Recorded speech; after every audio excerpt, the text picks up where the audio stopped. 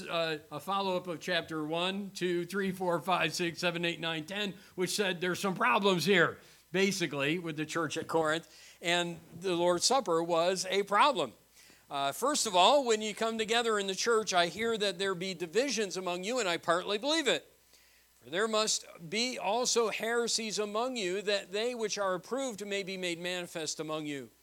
When ye come together, therefore, into one place, this is not to eat the Lord's Supper. For in eating everyone taketh before other his own supper, and one is hungry, and another is drunken. What? Have ye not houses to eat and drink in? Or despise ye the church of God, and shame them that have not? What shall I say to you? Shall I praise you in this? I praise you not. For I have received of the Lord that which also I delivered unto you, that the Lord Jesus, the same night in which he was betrayed, took bread. And when he had given thanks, he brake it and said, Take, eat. This is my body, which is broken for you.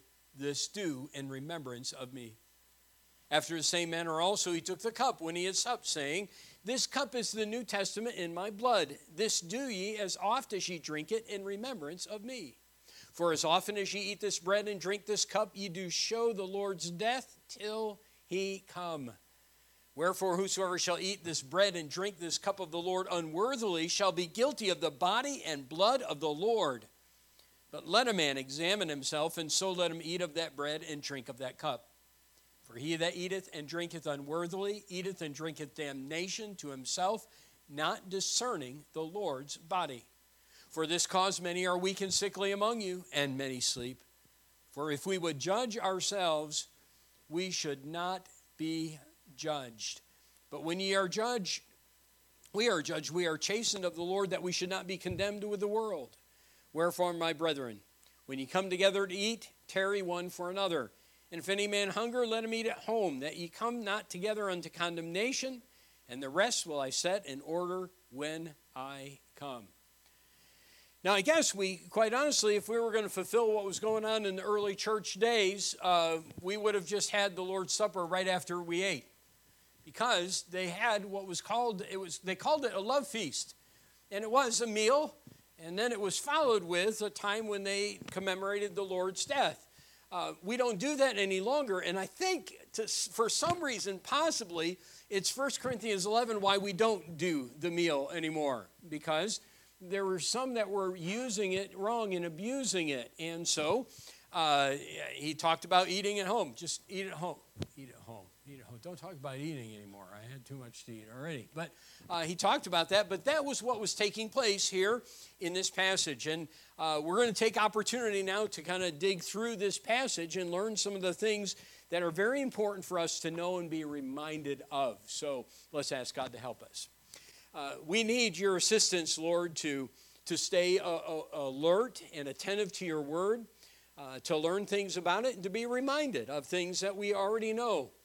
And as we have this Lord's Supper, as we have this time together as a church, I pray that it would be a fruitful time, but I also pray it would be a very serious time where we consider what you have said and live well pleasing to you. And Lord, we'll thank you for what you'll do and how you'll help us now. In Jesus' name, amen. Henry Nouwen wrote these words. He said, a few years ago, Bob, the husband of a friend of mine, died suddenly of a heart attack.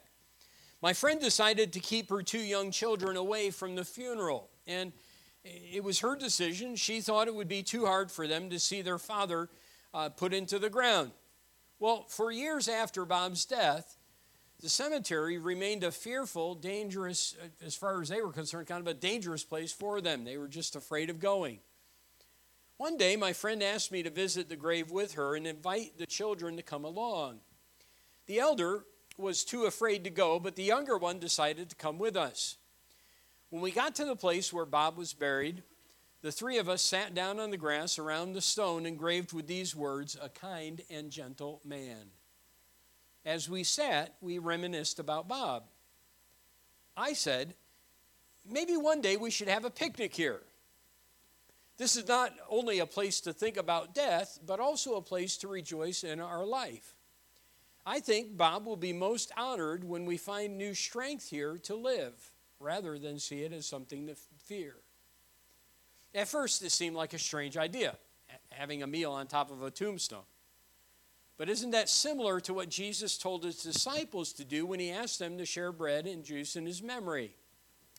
A few days later, my friend took her elder child to the grave, the younger one having convinced his sister there was nothing to fear. Now they often go and they tell each other stories about Bob and about life and remember some wonderful things.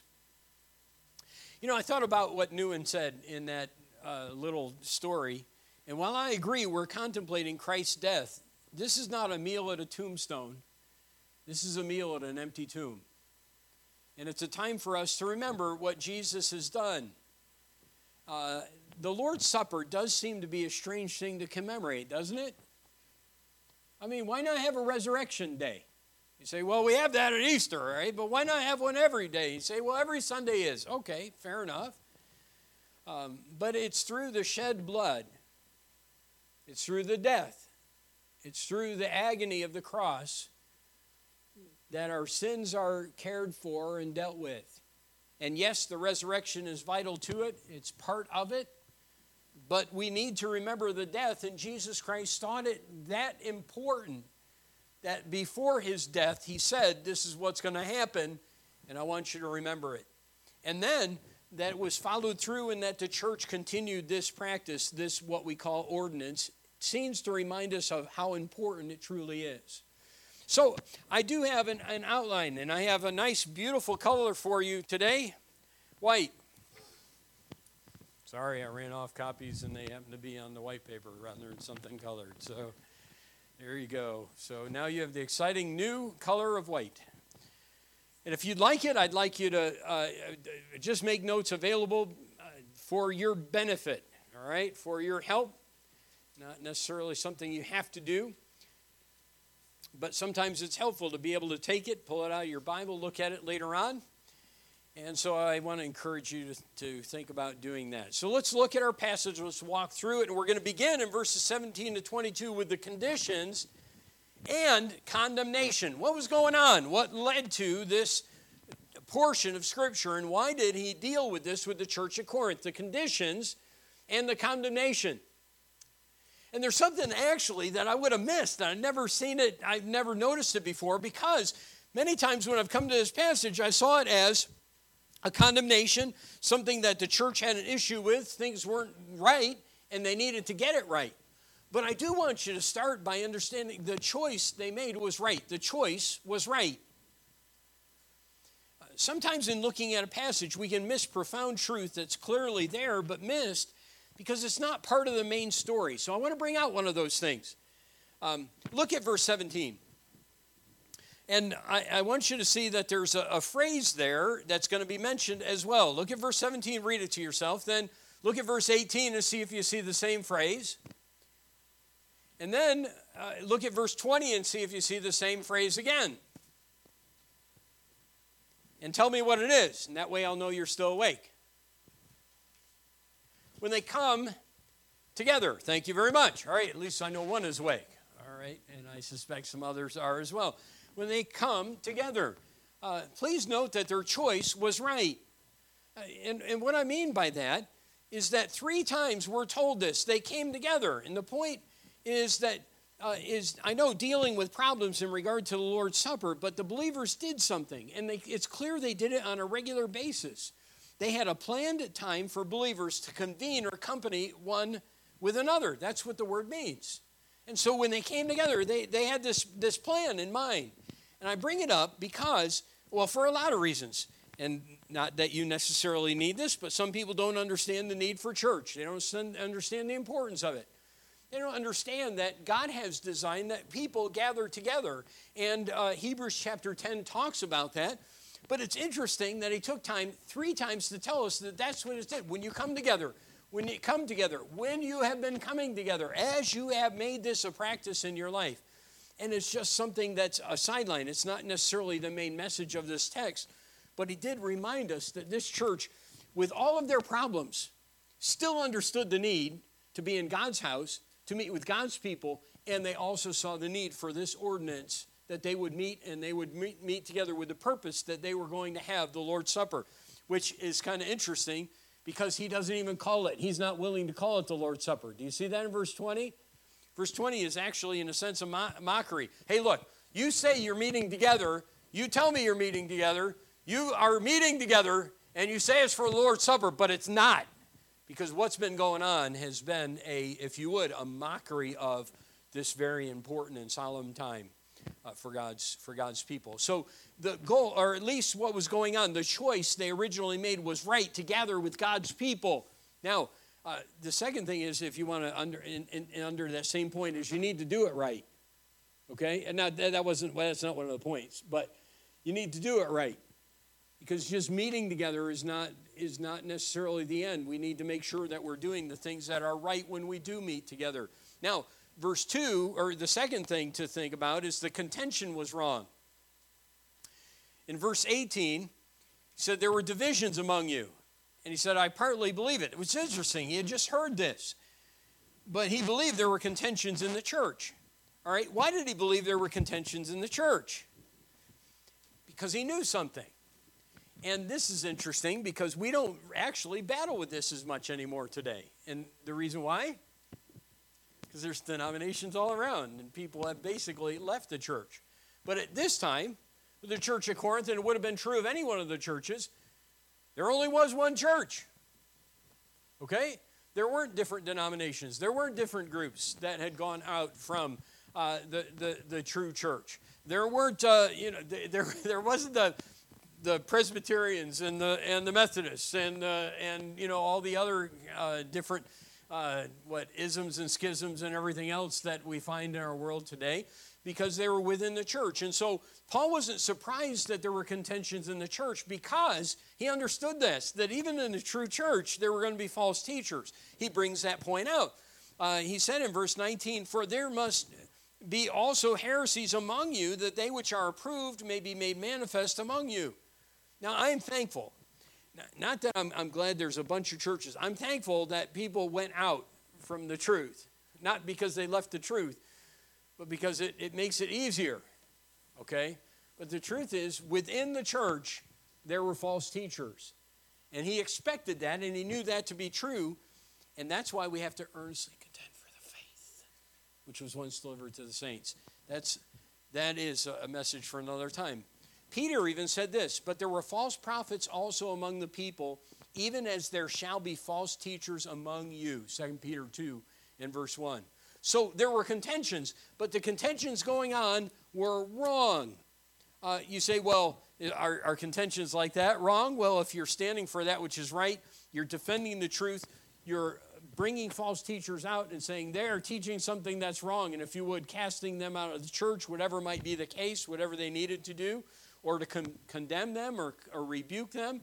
The contention in that case isn't necessarily wrong. Those things will happen. But the contention here was wrong, and here's why. The conduct was self-centered. Look at verses 21 and 22. Okay? They were meeting their own needs, and they weren't concerned about one another. That was it. They were having this feast. And it's interesting. You say it was a love feast. Well, it was if you had food. And if you didn't, they didn't share. Someone was asking about today's fellowship. Are we just going to bring our own food and eat our own food? And the answer is no. We're eating everyone else's. So thank you. Okay, I had some of yours. All right, and well, I don't know if I had some of yours specifically, but I had enough of a number of people's food. But that wasn't going on here. They had a pot providence meal. But it wasn't shared with everyone, all right? They ate it on their own. And that was what was going on. And the conduct that was taking place was self-centered. And I'll tell you, self-centeredness is always condemned by God. And what was so grievous about this is, you think about this, they were going to come to a table that pictured someone who made the ultimate self-sacrifice. And these people weren't sacrificing for one another. They were only interested in themselves. And so no wonder he said, this isn't even the Lord's Supper. This is an embarrassment. This is shameful. You are people who weren't concerned about others, and you're coming to the table saying, we're so thankful that God was concerned about us. So there's some real serious things to think about. You say, well, we don't have that problem. We all ate, and we all shared, and everything's good. Well, it is as far as that's concerned, but I will say this. Self-centered conduct in a church is detrimental to the work of God, and it's grievous to the work of God. And I am so thankful. I really am. I can't tell you enough how thankful I am for the wonderful spirit that's here amongst God's people. But I also know this, it can go easily when people start focusing only on themselves. And so we have that talked about in this passage. Next, in verses 23 to 26, and I'm going to try to be brief so you can stay attentive to this. I want you to see the command. Maybe that's why you should take notes. The command. In verse 23, he said, I received of the Lord that which also I delivered unto you. So this is something God made. He makes a point in verse 23. And here's the point. This is something I received of the Lord, and I'm delivering it to you. And notice what he says, that the Lord Jesus, the same night in which he was betrayed, took bread. Think about this. When was it? It was the night before he died for us. Couldn't Paul have worded it that way? The night before he died, he gave his life. Couldn't he have said the night of the Passover? It was the Passover. In fact, that was what they were meeting for.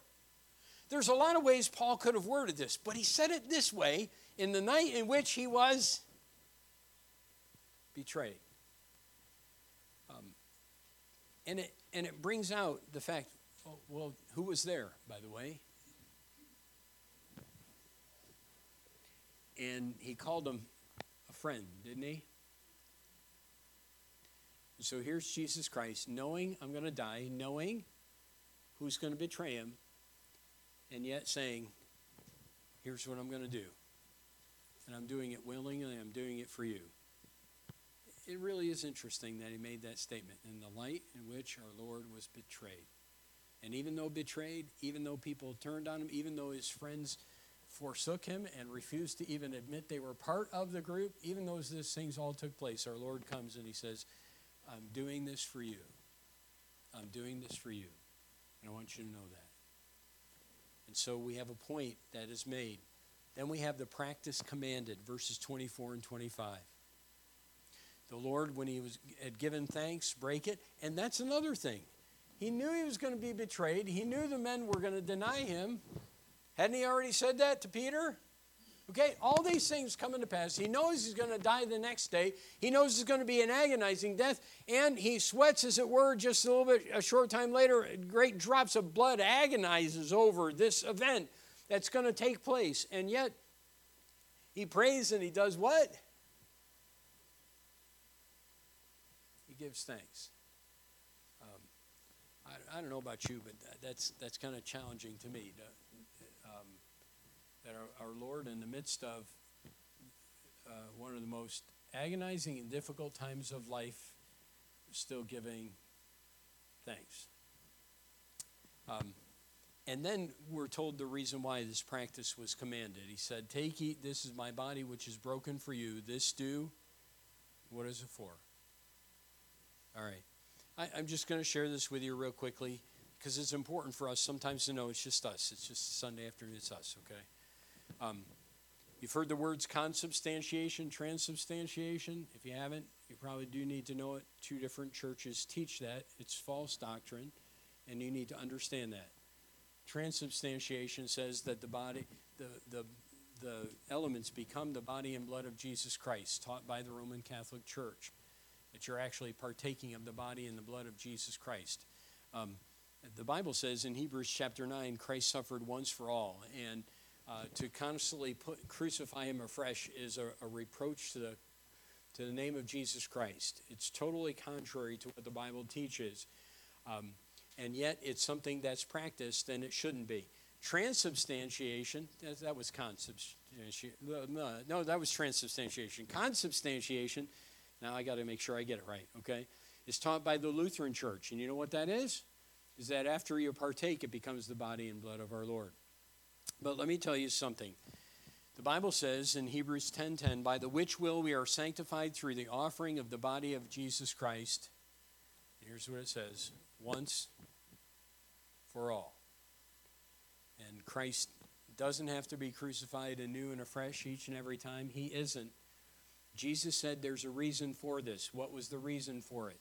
Not to eat of his body, okay, but to do it in remembrance. And it's an important point that we need to know. The practice is commanded. He wanted to remind us. You know why? Because we forget. Say, I will never forget that Christ died for me. I know that. But sometimes we can go through life and not live with that reality before us. Come on, isn't that true? You think about it.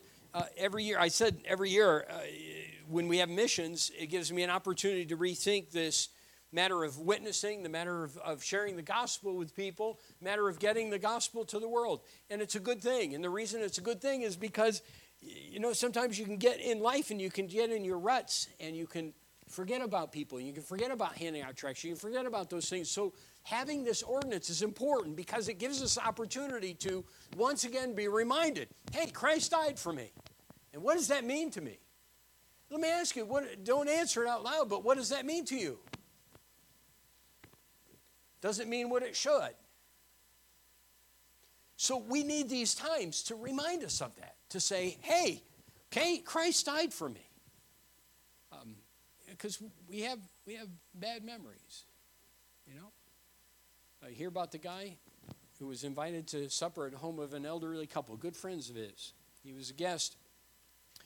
And he was impressed because his buddy kept proceeding requests to his wife with endearing terms. You know, honey, sweetheart, pumpkin, darling, love, you know, my darling, dear, you know, whatever. A couple had been married almost 70 years. Seemed like they were just so much in love.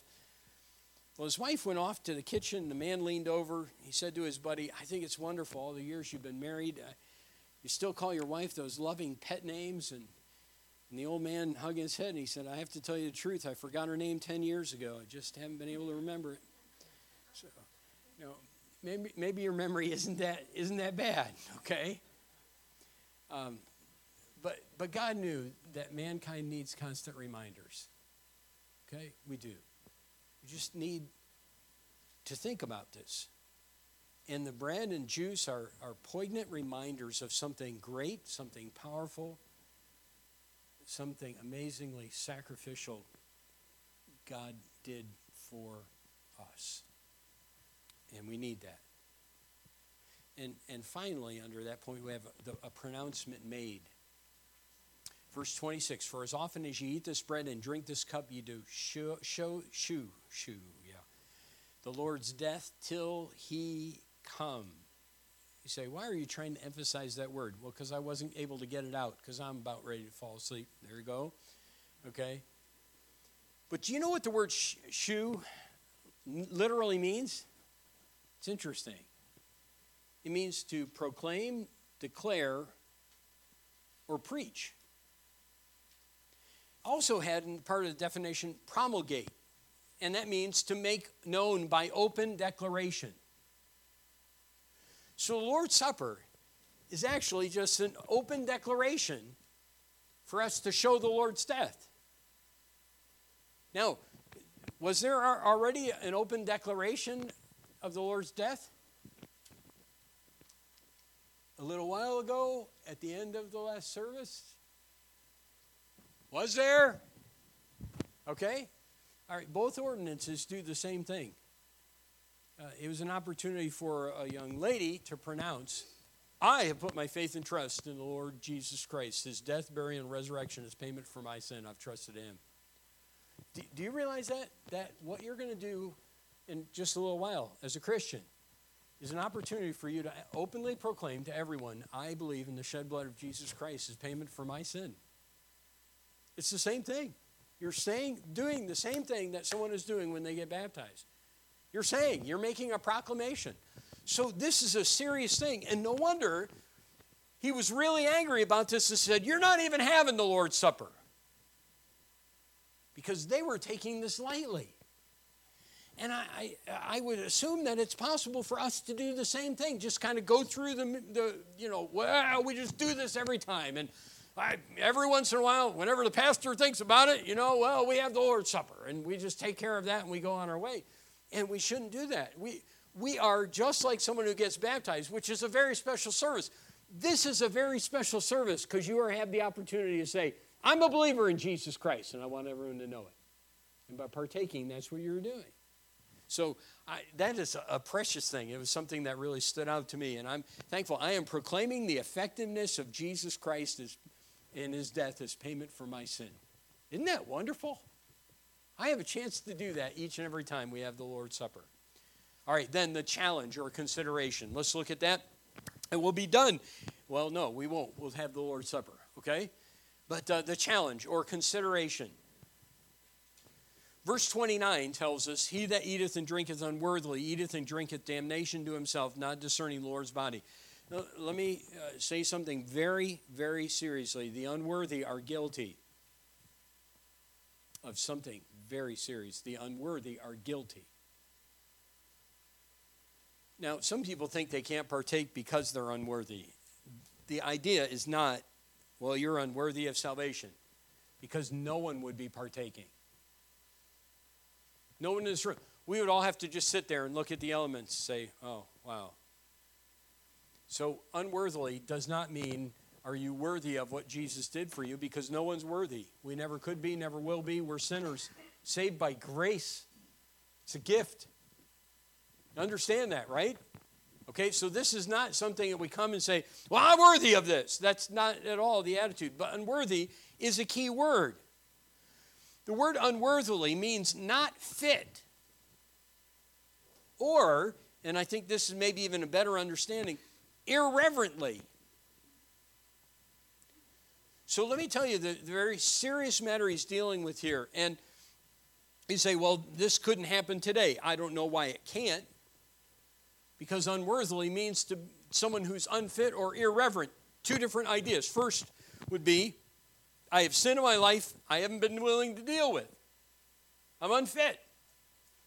It's inconsistent for someone who calls himself a Christian to be living in sin and then to sit down and partake of the Lord's Supper and act like, oh, that's fine. Because what you're saying is, he died for my sin. So I can't be unfit or someone who's living in sin and knows it and doesn't care about it. Do you understand how important that is then? All right. The second idea, if this word irreverent, would be this. I can't come and I shouldn't come ever and take it lightly. That this is an amazing thing. That Jesus died for me, and I shouldn't take that lightly. And then he says in this passage as well, he said, not discerning the Lord's body. Discerning means to discriminate. The idea would be this. You fail to understand what the body and blood of Christ given for you has meant and what it should mean. And that is that you have a desire to do that which is right. And if you're unfit and you partake anyway, look at what he says. You eat and drink damnation to yourself. And verse 30 brings on to fact, for this cause many are weak and sickly among you, and many sleep. This is an amazing thing. People had died because they took this time lightly.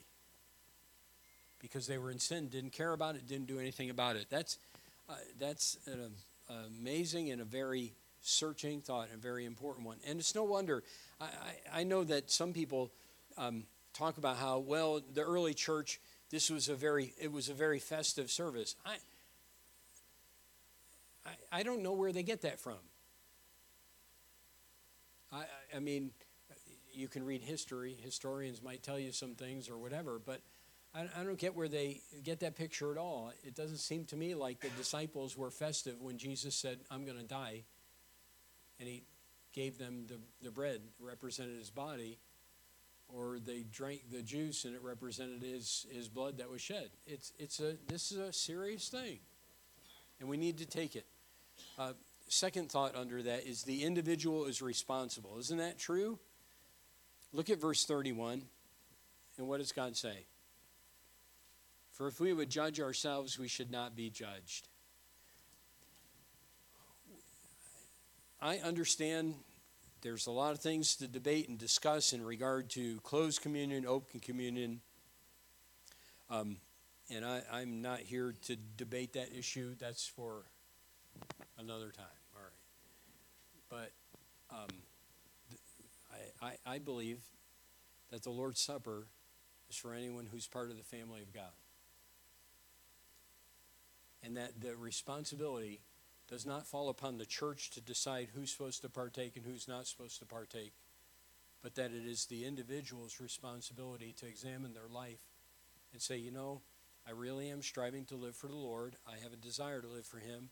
I understand what the blood means and the body that was given for me, and I'm so thankful for that, and I'm rejoicing in that tonight, or this time, whenever it's had. So the individual's responsibility. It's not the pastor, it's not the deacons, it's not the church to decide who partakes. It is a Christian to look at their life and say, here's my position before God, and I'm going to partake. And here's the thing. If you're not, let the elements pass you by. Maybe no one ever told you that before. But if there's something in your life, quite honestly, it's a good time for you as the elements are passed, and as there's some time that passes in that, we play music, that you just spend a little bit of time in prayer and think and deal with things, because the individual is responsible. And finally, just to finish it out and think about this, the consequences are severe. The consequences are severe. And you know, God chastens. Here's the reason why. Because we're not going to be condemned with the world. And so God takes seriously now when we sin and won't deal with it. And He chastens us now. And that is also pretty solemn truth. So it's a passage that we need to address and we need to think about and ponder. And as we have the Lord's Supper, again, this is, if you've